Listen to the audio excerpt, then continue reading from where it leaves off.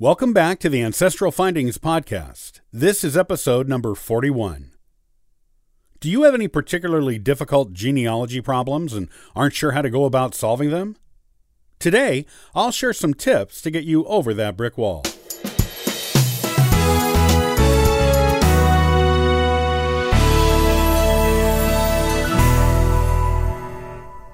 Every genealogist will eventually encounter a particularly troublesome problem in their research. In genealogical circles, this is called the brick wall. It is when you reach a point in your research where you are out of available or known records to search. You've made all of the reasonable assumptions about your problem that you can with the information you have available. And you still can't come up with even a theoretical solution that would pass the genealogical proof standard test. Brick walls are the nemesis of genealogists. However, they can be as challenging and exciting as they are frustrating. Because one thing we genealogists love is solving a good mystery. Most genealogists can't stand to just sit there staring at the brick wall. They're determined to bring it down one way or the other, even if it takes decades, and sometimes it does. If you are facing a genealogy brick wall that seems unscalable, here are some tips to get you around, over, or through it more quickly than you imagined possible. Try DNA. DNA testing is becoming the go-to solution for solving many of genealogy's brick walls these days. It has really only been available and affordable to the general public for the past few years, but it is proving to be very useful in solving long-standing genealogical mysteries. You can use it too. It might solve a mystery outright. More often, though, it will give you the clues and family connections you need to do further research that will lead you to your solution. You can get your DNA tested at a number of popular and trusted companies, such as Ancestry.com, Family Tree DNA, and 23andMe.com.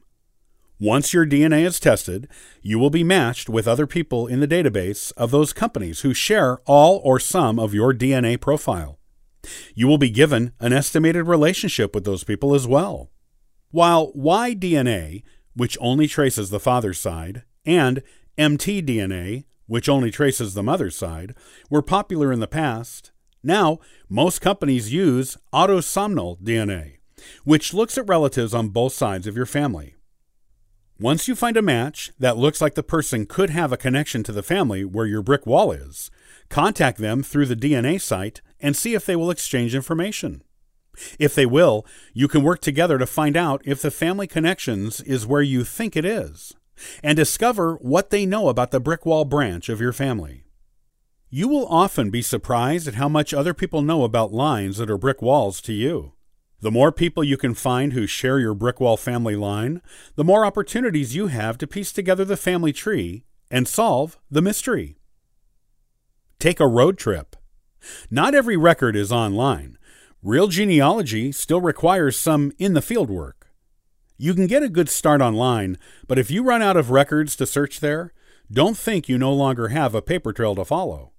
There is a wealth of information just waiting to be discovered in courthouses, town halls, city and state archives, and historical societies all across the country. If you know where your brick wall ancestors lived, take a trip there in person. If they moved from one place to another, go to every place you know they lived. Explore the local record sources and repositories. You will be surprised at what you may uncover. Many genealogical mysteries have been solved by a trip in person to an ancestor's hometown, and the discovery in a dusty archive of a document no one has seen or touched in a couple of centuries, or even more. Look through old newspapers. Old newspapers are a treasure trove of genealogical information.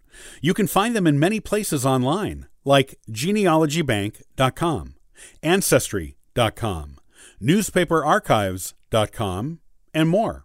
They are also often available on microfilm at local libraries in the places where your ancestors lived. These will be local papers and more likely to have mentions of your mysterious ancestors. If you're searching using an online database, search by your ancestor's name and place of residence. If you know the approximate range of dates of their life, search within those parameters too. You will often find little tidbits of information on them that will give you just the clues you need to either solve the mystery or continue your research through other newly discovered potential record sources.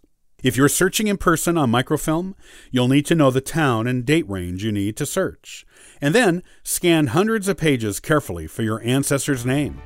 It can be time-consuming, but the rewards are worth it. Genealogy brick walls are not impenetrable.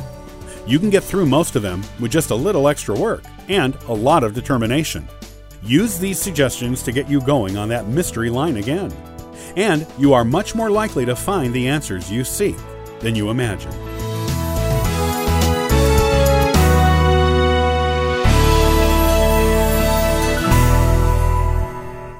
Are ancient genealogy documents getting you down? Is it hard for you to read that old-fashioned handwriting? In the next AncestralFindings.com podcast, I'll share some tips on how to translate those old letters. See you the next time.